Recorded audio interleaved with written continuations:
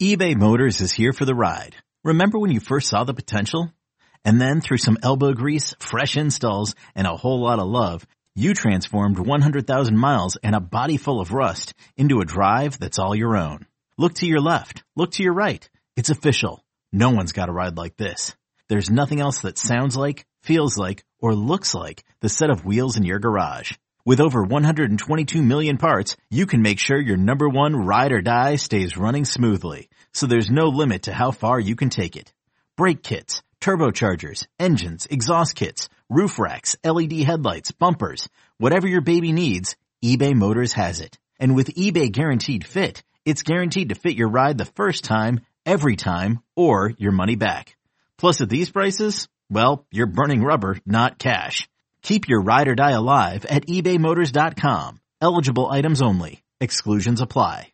All right, welcome into the Odds and Audibles podcast. I'm Matt Prehm. Eric Scopola is with me as always. And before we dive into this Monday show, want to remind people out there, if you're not subscribing to duckterritory.com, you can do so. And for $9.95 per month, you get inside access, you get special analysis, you get recruiting news, team news, you get to be able to read content across the 24/7 Sports Network, not just our stuff, but everybody's. You get to read everyone's message boards. You also get CBS All Access for free. That's a streaming platform that CBS has created. It has all their shows, all their movies, live sports, all of it commercial free. That's a free service for you by just subscribing to duckterritory.com for $9.95 a month, or you could jump in for an annual rate. Pay just over $107 one time, but you save over $12 over the course of the year. Lots of reasons to jump on right now. All right, Eric, let's dive into this Monday show. It's heavy focus on men's and women's basketball. Once again, another weekend in which the men seem to be going down and the women seem to be going up in terms of momentum and progress being made. The women get a sweep at home against the Arizona schools, two top 20 teams in the country, two blowout wins, whereas the men, and this is where we're going to start, the men go into Corvallis in a game that wasn't necessarily a must win, but it could have gone a long ways in Oregon securing, a top 4 seed in the Pac-12 tournament and really cementing themselves as one of those top 14 teams out there, and yet they lose 63-53 in a game in which they had a 10-point lead in the second half, and then they went almost 10 game minutes without a point. Not just a field goal and just make free throws. They almost went 10 minutes without a point, and that's very concerning, very alarming. Absolutely. and it's kind of sort of similar to what we saw in the loss against Stanford last week. And now I've lost 2 games in a row. Both sort of had a similar field where the first half and at times in the second half they're playing really well, and then out of nowhere, I don't know if out of nowhere is the right way, but suddenly they have a really hard time scoring. And what stood out to you in terms of that drought, Matt? I mean, was there things that, was it just kind of what we've seen previously where there's just not a lot of options offensively? Did it feel like the rims were tightened up and the team maybe tightened up, or what did you see during that stretch? Because that's a alarmingly long run and one that really can cost you a basketball game, which obviously is what it did on Saturday. Yeah, it was another game in which I felt like Oregon got good looks. They literally just missed. And in the first half, Oregon got really good contributions from Shakur Juiston and Chandler Lawson and CJ Walker. And they also got 6 points from Anthony Mathis in the first half. He hit 2 3-pointers.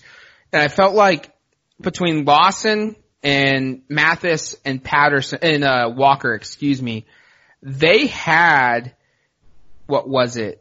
They had 15 points between the 3 of them in the first half. They scored just 1 point in the second half.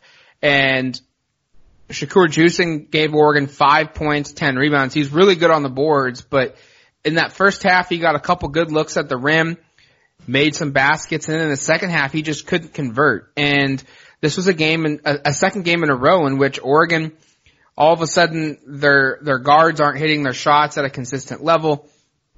And they had no one to go to on the low post to get a bucket close to the rim.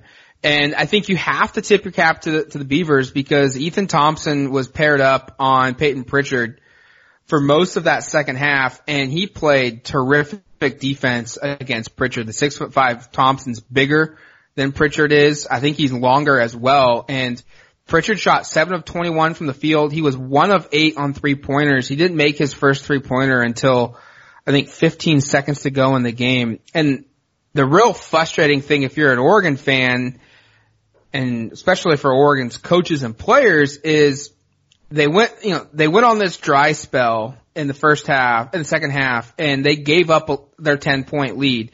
And then in a matter of, I want to say like 45 seconds, it was, Will Richardson scored a layup and Peyton Pritchard scored a layup.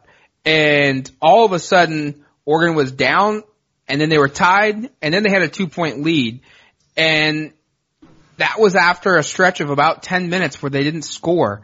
And then after that, they just kind of fizzled out because Pritchard made another layup, a couple minutes later to tie the game back up at 48, but Oregon never got any closer than that. There was a point when, they got a score, they were down 52-50, and then Ethan Thompson missed a 3-point shot late in the shot clock. Oregon played terrific defense, and this is something that's plagued Oregon for the entirety of the season. They played really good defense for 27, 28 seconds. Ethan Thompson missed a 3. Kyler Kelly, OSU's center, grabbed an offensive rebound, kicked it out to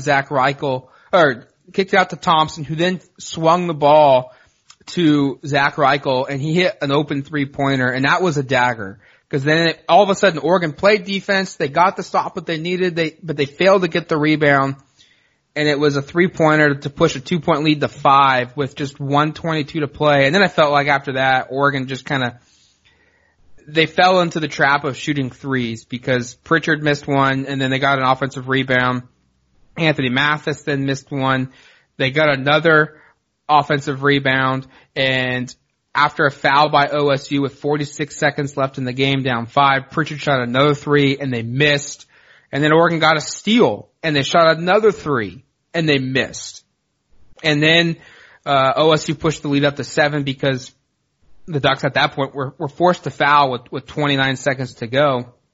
And then they missed another jumper, then they fouled, 2 more free throws, and then they finally made the 3-pointer with 15 seconds left. I felt like they were trying, late in the game, they're trying to go for, there's no 5-point play, and just go to the rim, and there you go. You get some contact, or maybe you get a free throw attempt or something, but the overall aspect of this game, in and of itself, is bad, because Oregon had a 10-point lead in the second half, and Oregon State is not as good as Oregon, at least on paper, but games aren't played on paper. And from the scope of the season, though, this doesn't really hurt Oregon all that much. I've looked at a couple brackets already. A majority of the brackets, and this kind of goes into our next spot, the NCAA tournament committee released their bracket reveal on Saturday morning. It's kind of like the college football playoff rankings, right? That get released. They do it one time, first weekend in February, and Oregon checked in as the 14th overall team in the tournament, and they were given the second highest 4 seed. They were placed in the West Regional, which would mean they'd play in the Spokane region, or Spokane pod. And a lot of the bracketologists that project this stuff, now granted, aren't associated with the committee's reveal. On Monday, they've updated their stuff, and a majority of them still have Oregon as a 4 seed, still have them in the West, and still have them playing in the Spokane region. Now, the issue is Oregon's kind of burned up all of their credits that they have to their resume now because of the loss at Washington State, because of the loss to Stanford, and now because of the loss at Oregon State. And I feel like every loss that they now have is probably going to drop them a seed line, potentially more. Like if they were to lose at home to California or Oregon State, that would be a game in which Oregon would drop probably 2 seed lines. They'd go from 4 to 6 But the caveat here is that Oregon still has plenty of opportunities to continue to move up, because you look at the net rankings and they've got a game on Thursday against the 16th best team in the country according to the net in Colorado, who's also in first place in the Pac-12. They still have a home game against Stanford, who is 30th in the country, and the top 30 teams in the country count as quad 1 wins. They have a game on the road at number 10, Arizona. That's definitely a quad 1. That's their best win opportunity left on the schedule. They have another quad 1 opportunity when they go to Arizona State earlier in, that same week they play Arizona, who's 54th. So Oregon's got some quad 1 win opportunities still on the board, but I think if you look at this team and if you look at their seed line at 14 and just say that's where they're at right now, to stay there, they have to win out at home. Now, how likely is that? We'll get a good feel of that on Thursday when they play the Colorado Buffalo. That was where I was going to go. Was you look at the rest of the schedule, it's pretty favorable. 5 out of the last 7 games, it looks like, are going to be played at home. You mentioned the significance potentially both in the Pac-12 but also in the seeding of games with Colorado and Stanford, who are near the top of the conference, also highly regarded in terms of the NCAA tournament. But none of this really matters. You have these opportunities, but it doesn't really matter unless you can win these games. And I know Oregon remains 7-4 in Pac-12 play. I know they've been excellent at home. I mean, you look at their losses so far in conference play, all 4 of them have come away from Matthew Knight Arena. So coming back home, you feel like that's probably going to be quite advantageous. But what do you need to see from this group? And obviously, you're going to get a pretty good idea of it, like you said, on Thursday, because they played probably the best team, or at least arguably the best team that they're going to play the rest of the season. They play on Thursday at home in Colorado. But what do you need to see in that game, and I guess this weekend, to really feel good about the trajectory for the rest of the season? Because I feel like Thursday's game is really pivotal. I don't know if I'd classify it as a must-win yet. I think obviously maybe must-win to win the conference, but probably not must-win for much of anything else. But what do you need to see in that game? Because I feel like that's going to be one to really measure this squad in, because it is against a really competitive team. It's a home game. It's a game Oregon obviously really needs, and Colorado wants really badly as well. What do you want to see from the Ducks on Thursday? Yeah, I think it's a must-win. When you look at it, like, Oregon is Oregon is 1 game out of first place in the Pac-12 standings. And let's also acknowledge that. Like, everyone's freaking out about the loss to Oregon State, who's 11th in the conference. And yeah, it's not good, but the conference is so jumbled right now that there's literally 3 games that separate second place to 11th place.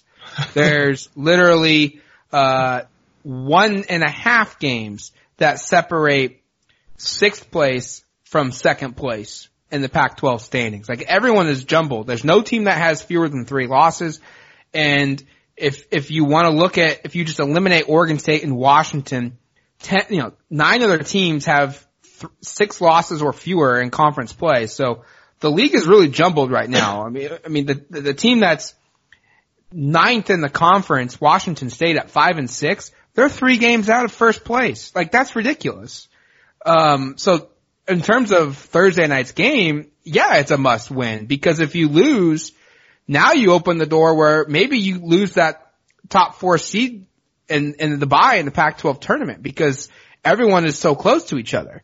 But if you win, you're now in a tie with Colorado. You also eliminate the tiebreaker that the Buffs have over you, because Colorado won the first meeting of this season that was played back on January 2nd. Now, what do I want to see from Oregon to win this one?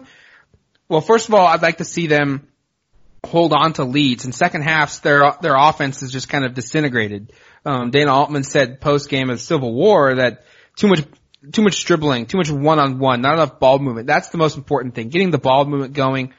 Secondly, you need Pritchard to shoot well. You need Chris Duarte to shoot well, but it's becoming evident that for Oregon if they're not going to have a low post scoring option, you can't consistently win with just 2 guys scoring the basketball. You need better floor spacing, and to get that, you need more than 2 guys out there at a time who are lethal scorers. So you need a guy like Richardson, a Mathis, someone to step up and become a consistent scorer to go with Pritchard and Duarte. I'd like to see, obviously, a low post guy step up and become an option for them in scoring, but I don't know if they're going to have that this season. Now, Francis Okoro was not with the Ducks for the Civil War game because he was in Nigeria for his father's funeral, who unexpectedly passed in December. And I think he can solve a lot of other issues that Oregon has. He has some toughness. He can guard really, really well in the interior defensively. He can rebound the basketball, and he can cover up some of those other holes that hurt Oregon at Stanford and hurt Oregon at Oregon State. And look, Colorado's going to have some size. You know, Evan Batty's, he's only like 6'8", but he's like 310 pounds or 290 pounds, something like that. You know, for you old school NBA fans, Oliver Miller type-esque, you know. There you go. Body type. Really, really wide body and really athletic for his size, and he's gonna cause problems for Oregon if Okoro can't play. What about N'Faly Dante? I think at this point in the season, if N'Faly Dante can play, that's great. If he can't, you kind of already are banking on that. He's missed 5 straight games. He kind of is what he is at this point in the season because he hasn't been able to practice. You're going to get very limited impact from him, or at least it's going to be sporadic, I think. But yeah, I think Thursday night is a huge game for this team because first place is on the line. They win. It's a quad 1 win, and they can continue to cement themselves as a top 4 seed. And look, from the ceiling of this team, like, they're not going to get a 1 seed. They'll probably have to win they'll probably have to close out the season with wins in their final 7 games and win the conference tournament to get to a 2 seed. But it's still out there. Is it probable? Probably not, but it's still an option out there. But so I think Oregon's really playing for a 3 or a 4 seed right now in the NCAA tournament. And you need as many wins as you can get. And to get there, it starts with a game at home against Colorado. Yeah, I guess you look at the way this season has played out, and it's been kind of strange from just kind of what the Dana Altman, script has been typically, where the team is peaking right around now, and in the final 5 to 7 games of the season, in the conference play at least, you feel really good about where they are. But right now, it's kind of maybe more of like what last year's season was, where you're struggling down the stretch a little bit. Of course, last year's season, they never got to the highs of where they are this year. And I think that's what sort of differentiates it from last year a bit too, because this season, obviously, you have the non-conference play with all those big wins, and you get into conference play and you start like gangbusters. You're 7-2 in conference. Obviously, we've talked about how most of those weren't blowout wins, but you found ways to win. Do you feel like with this team, and again, the script under Dana Altman is that these teams always figure something out right around this time of the year, right around when Valentine's Day creeps up, is when they start kind of figuring things out for whatever reason. What's your confidence level that this year's team has one of those runs left in it? Because if they don't, we're talking about being a top 3, top 4 seed, and they maybe slide a little bit here. Maybe they lose 2 out of the 5 games at home, and they lose both games on the road. You could be looking up at a team that's maybe an 8 or a 9 seed in the NCAA tournament as opposed to a 3 or a 4 seed. How confident are you that they're going to get this worked out? Because it feels like under Altman it usually happens, but maybe, does it feel like this is a team that they have that in them? Yeah, every team that's gone on a deep run in March under Dana Altman has had a blip in the radar, a spot where things are not good for them in February. 2014, 2015, 2016, 2017. They didn't do it in 2018. And then this past season in 2019, they did it. This year's team's in a similar spot. They've suffered a bad loss. And how do they respond to that? History says they will. And I feel like Dana Altman's had 10 teams that he's coached at Oregon. This is his 10th season. The previous 9, 8 out of those 9, I felt like continued to get significantly better as the season wore on. The only one that didn't do it, I felt like, was the 2018 team, right, following the Final Four year when there was so much roster turnover, and they made the NIT. That team just really struggled, I felt like, to make consistent progress. This year's team, I think they can. They're not going to have a shot blocker in the interior, and I think, from my unprofessional opinion, of coaching basketball. Yeah. I think the way that this team can become a better defensive one is if they press and they kind of play a 40 minutes of hell type style of basketball, because they don't have the shot blocker.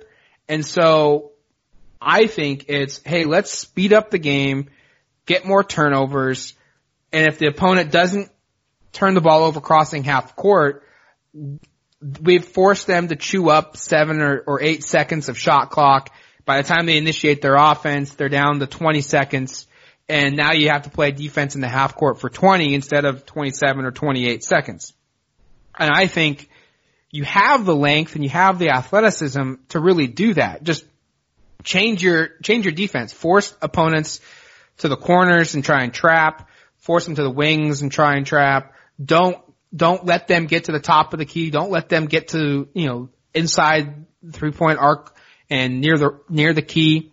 And that be your rim protection. Just don't let them get to those areas. And I think they could do that because they do have a ton of athletes and they do have a ton of length. They just don't have a ton of size. And so I'd like to see them go press and trap a ton, but they can't do that unless they score, because it's incredibly hard to do that when you don't score the basketball and don't have a chance to set your defense. So to answer your question, I do think they have the run in them, and it helps that 5 of their last 7 games are going to be played at home. They haven't lost at home all season. I really think that this team can turn it around, and it's not going to surprise me in the slightest if they finish their 7 games in the regular season with 6 or 5 wins, and all of those coming at home. All right, let's take a quick break. You're listening to the Odds and Audibles podcast. Hiring for your small business? If you're not looking for professionals on LinkedIn, you're looking in the wrong place. That's like looking for your car keys in a fish tank. LinkedIn helps you hire professionals you can't find anywhere else, even those who aren't actively searching for a new job but might be open to the perfect role. In a given month, over 70% of LinkedIn users don't even visit other leading job sites. So start looking in the right place. With LinkedIn, you can hire professionals like a professional. Post your free job on linkedin.com/recommend today. Introducing the Two-Way V4, where groundbreaking fuel cell technology meets fresh foam cushioning for the ultimate performance. With fuel cell, each step feels explosive, delivering unparalleled energy return. Paired with fresh foam, experience maximum comfort throughout the game. Its lightweight textile upper offers support and breathability without sacrificing agility. Whether you're hitting the clutch shot or locking down the opposition, the Two-Way V4 gives you the tools to play at a high level. Learn more and purchase the Two-Way for yourself at newbalance.com. All right, welcome back to the Odds and Audibles podcast. I'm Matt Prehm. Eric Scopel is with me as always, talking Oregon Duck basketball. Used the first segment to go into the men. Now let's shift gears towards the women. They had 2 games at home this week. They actually had 3 games this past week. Feels right. So long ago that they played at UConn, but nonetheless they did, as the calendar shows it. So this past week they won 74-56 at UConn. We've gone in depth on that one, but let's focus on the weekend. A Friday home game against number 12 Arizona. They won that one 85-52. And then Sunday afternoon at home, they beat number 19 Arizona State 79-48. Let's start there, because you were there, I wasn't, but for all intents and purposes, it felt like that game was more of a slugfest rock fight than an actual basketball game. Oh, 100%. I mean, and that's what we kind of come to expect with Arizona State and Charlie Turner-Thorne coach teams. They play a very physical brand of basketball, and it's almost one of those things where they go out there and they're just going to foul you and let the officials decide like what they want to call and won't call. Basically knowing that they're going to commit like 40 fouls, basically every half. And it kind of becomes on the officials of like, okay, I guess we're going to call every 5th foul, or we're going to call it really tight. And if it calls it really tight, that really hurts Arizona State because the other team's just living at the free throw line. But that's how they play. And I thought Oregon did a pretty good job of kind of fighting back. I thought both teams were pretty physical in this game.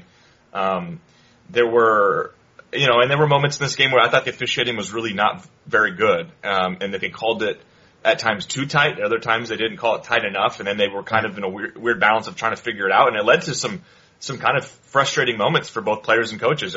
Kelly Graves got teed up with 3 minutes to go in the third quarter. Sabrina Ionescu and Arizona State's Robbie Ryan, and I still don't know what transpired here, but they got teed up for apparently jawing at each other after a foul call a couple minutes later in the third quarter, I think at about a minute left in the third. And the ironic part is Oregon's up by like 25 points at this point, and the game's over, and yet we're still seeing technical fouls being issued. And I think that goes to the point of like, there's just so much frustration of like, why are we calling the game the way we're calling it? And I thought Kelly Graves, he was asked about it. It was actually, I think, the very first question he was asked following Sunday's game about, kind of what led to that technical foul. And he said, I thought I'd earned it at least a quarter before, and definitely a quarter before that. And then I finally got it in the third quarter. I didn't care. I just wanted to play a basketball game. And he's right. I mean, it didn't feel like they were really playing a basketball game. It was slogged down based upon the fact that there were so many foul calls. I think there were 13 fouls called in the third quarter alone in the 10-minute period, 3 technical fouls in that quarter. I think 24 for the second half as a whole. And there were times in the fourth quarter where Oregon's up like 30 points and the crowd's booing because they're frustrated with the fact that, hey, we just want to get out of here with this win.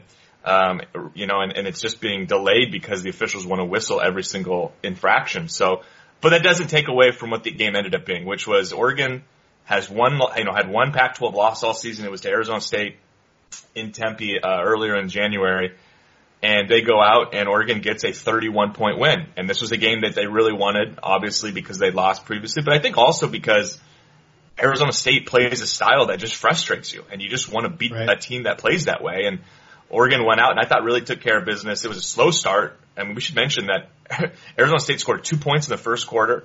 A lot of that was due to Oregon's defense. I think a lot of that was due to the fact that they just weren't really ready to play at the level that Oregon wanted to play.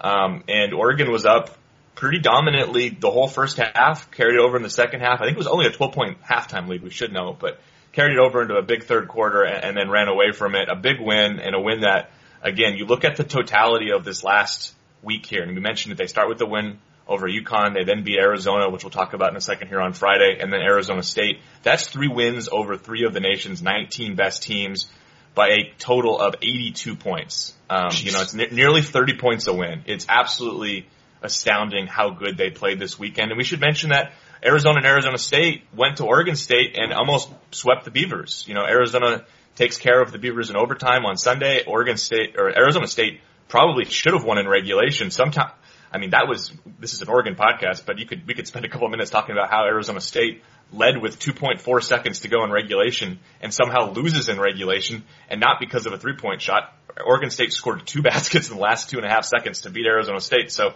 Arizona State showed pretty well this weekend in its first game and almost beat Oregon State, and then is absolutely, flattened by Oregon. I think that shows a little bit of the difference between, Oregon State, which is a top 10 team, and Oregon, which is just a different class right now, where Oregon State is struggling or losing to these teams at home, and Oregon is beating them by 30. And again, Arizona State are tournament teams. Arizona's a very good basketball team, and that game was just never competitive because Oregon, when they want to, can just play at a completely different level. And we've seen that now at home. You look at, they've played 7 Pac-12 games at home. All but one of them has been won by more than 30 points. And that includes games with Stanford, Arizona, and Arizona State, who are all top 19 teams nationally. So when they play at home, teams are just not able to compete with them. And it's going to be interesting to see what happens on the road these next couple of games here. But I think you feel really, really, really good about where this team is at right now. They've won 10 in a row, and I think they played really well on offense, and they played really well on defense. And it just feels like they're starting to really put it together. We talked about Oregon on the men's side with Dana Altman, where they start clicking around this time of the year. The women are absolutely clicking right now. They're playing at a very, very high level, and it's been just really fun to watch them kind of develop and come together over this last, I'd say, basically since the Arizona State game. They've really taken their game up a notch, and you can feel it when you go to their games, and you can certainly feel it just by looking at the box scores, by how dominant they are right now. Oregon sits 11-1 in conference play. Huge game this weekend for the women's side. On the road, they play at the LA schools, and they open with a Friday night game, Valentine's Day game, at UCLA, a team that is They were 10th going into this podcast in the country. They're second in the conference at 10-2, 1 game difference between the two schools. And I look at this and this is the first meeting, right, between these two teams? Yep. And it's the only meeting. And this is a game that really could be the difference in Oregon securing the Pac-12 championship in a couple weeks, or going into that final weekend having to win some games, because if they get this win, they're 12-1 in conference play, and UCLA is now 10-3, and the Ducks have a 2-game lead plus the tiebreaker, meaning Oregon would have to lose 3 games, or excuse me, three more games, and UCLA would have to win out, and that just seems unrealistic to happen. So this is a huge game, right? 100%, and it for as well as Oregon has played and all the nice things I just said about them, if they lose on Friday to UCLA, they would be tied with the Bruins in the conference, and UCLA will have the tiebreaker going into the final stretch of the season here. This is a humongous game, and we got to give a lot of credit to UCLA for what they did over the last 4 games. I mean, they played 4 straight games on the road, 3 of them against ranked teams, and they won 3 of those 4 games. They did lose by 26 points to Arizona on the road, which is one of those games that you look at that for a second and go like, that should be, if you're an Oregon fan, reason to kind of go like, okay, should be able to beat this team. They just lost to an Arizona team we beat by 30. They just lost to them by 26 on the road, but then they responded really, really well, and they beat Arizona State the next game. They went into Palo Alto, which is not an easy place to win, and beat Stanford by 10 points last week. And then they really did have to battle with California, we should mention, in Berkeley. California not very good this year. They're 1-11 in Pac-12 play. It took UCLA overtime to beat them 74-70 on Sunday. So that's kind of a weird one to look at. Maybe they were just looking ahead at Oregon because they had beaten Stanford and Arizona State in consecutive games. But this is a UCLA team that is like Oregon. You're playing in this conference and you're 10-2 at this point of the season. You're battle tested. You played some good teams. You won some big games. Obviously they haven't quite played the same schedule that Oregon has, but this is a team that has not lost at home so far in Pac-12 play, or on the season, I should say. And it's going to be hard for Oregon, I think, to come in there. It's going to be a challenge, and it's going to be one that really, I think, again, illustrates how dominant they are, because this is a very, very good UCLA team. I went and watched most of that game with Stanford, and I was really impressed with how they play offensively. They're very skilled. They've got players that can hit a variety of shots. They can shoot the 3 pretty well. They've got good mid-range jump shooters, and they're pretty darn good down low. So I think Oregon's going to be challenged in a variety of ways by UCLA, but ultimately I feel really good about where Oregon is at right now. You talk about this win streak here. In 10 games, no team has scored more or over 60 points during that stretch on the season. I think this gets underlooked, and I'm going to write something on the site this week about how they've improved defensively. But this is, Oregon historically and under Kelly Graves has been awesome as an offensive ball club, and that's no different this year. They're the best in a number of categories offensively, but we should note that they are 30th nationally in points allowed at 56.4, and that number is probably almost a little bit misleading too, because they are playing at such a high pace offensively, because they do get extra possessions because they're pushing it up and down the court. So that 56 points per game is really impressive, considering Oregon is averaging about 85 points per game offensively. So they are second nationally in scoring margin right now, averaging a 30-point margin of victory, which is, again, obviously very impressive.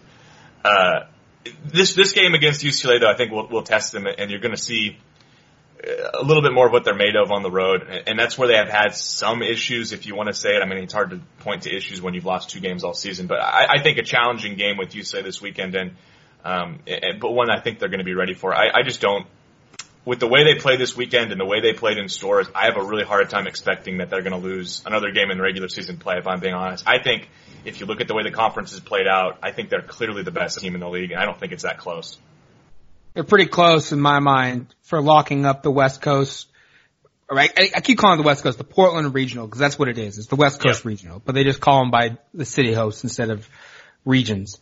In the next couple of weeks, when they play UCLA on the road and then they play Stanford on the road, if they get those 2 wins, I just can't see anybody else surpassing them, no matter what happens the rest of the way. I mean, they could lose 2 or 3 more games, and as long as they still beat UCLA and they still beat Stanford, I just don't see someone else getting the Portland Regional over them, looking at the resume that they have. I mean, just go back and start at the top of the season. They have a win over Syracuse. They have a win over Oklahoma State. They do have a loss to Louisville. They do have a loss to Arizona State, but they did also claim, wins over Kansas State. And then it gets crazy. A win over 18 Arizona at the time, a win over number 3 Stanford at the time, back-to-back wins over number 7 Oregon State at the time, a win over number 4 UConn at the time, and then wins most recently against Arizona schools, Arizona who was 12th, Arizona State who's 19th. You add in the fact that you could get wins over a number 10 UCLA and a number 6 Stanford. There's just no way, right? There's just no way that they could lose the Portland Regional. I don't see it. Again, I'm barring them falling apart. And I look at the schedule here, and I know they play 4 to the Final 6 in conference on the road, so that's not easy. But in terms of just the caliber of opponent, this is the easiest stretch they've had in a while because you've got the 2 big games against UCLA and Stanford, and you can't discount that those are the second and third best team or the second and fourth best team, depending upon how you want to factor Oregon State and Arizona into that conversation. But they also have the other 4 games they have there are very, very winnable. USC, I think, is 4-8 in Pac-12 play. I mentioned that Cal, I think, is 1-11. Washington State and Washington are also right there at the bottom in the Pac-12. So there are 4 games in there that are probably going to be 30 to 40 point wins, even though 2 of those are on the road. I mean, the Washington State and Washington games at home are basically going to be senior festivities. I mean, I don't want to completely diminish those programs, but if Oregon doesn't win both those games by like 50 or 60 points, I'm going to be pretty surprised because those are some of the worst teams in the league and teams that just haven't been very competitive with a lot of these top tier teams. And like I said, Oregon is, in my mind, 15 to 20 points better on a neutral site than probably UCLA, Stanford, the Arizona schools, and Oregon State. I just look at the schedule and go, it's to me, there's 2 challenging games on the road at UCLA and Stanford. Those are going to be 2 of the toughest outings all season for Oregon, but the other 4 games are very, very winnable and games that I think I could see Oregon winning by 40 plus points. And it seems crazy talking about them winning by 50 or 60 points, but then you look at the schedule and realize that's kind of been what the reality is when they play some of these lesser teams, is they just beat the crap out of them. So, I look at the schedule, like I said, and I go, they've got 2 really good games against UCLA and Stanford. I think they're going to be challenged. I'm picking them to win, and then they've got some games that I think are going to be very, very lopsided wins. All right, I think there's a ton to watch for this week. Obviously, 2 huge games for both the men and the women. The men play at home on Thursday against Colorado. The women go on the road a day later, Friday night, and they play at UCLA, a top 10 showdown. Going to be fun to watch that one as well. We'll have coverage, breakdowns of that all on Monday's podcast coming up after that. So for Eric Skopil, myself, Matt Prehm, thank you for listening to the Autzen Audibles podcast. Adios, amigos. Okay, picture this. It's Friday afternoon when a thought hits you. I can waste another weekend doing the same old whatever, or I can conquer it. I can hop into my all-new Hyundai Santa Fe and hit the road. Any road. The steeper the better. Because my all-new Santa Fe is available with H-Track all-wheel drive, so I can hit the trail without a worry in the world. Heck, with 3 rows and best-in-class rear cargo space, I can pack the whole family in with all our gear. We've got available dual wireless charging for our phones, so we'll never lose touch with civilization, and we won't lose touch with the primordial power of Mother Earth. So which is it? Waste the weekend or do something a little more epic? And conquer it in the all-new Hyundai Santa Fe. Visit HyundaiUSA.com or call 562-314-4603 for more details. Hyundai, there's joy in every journey.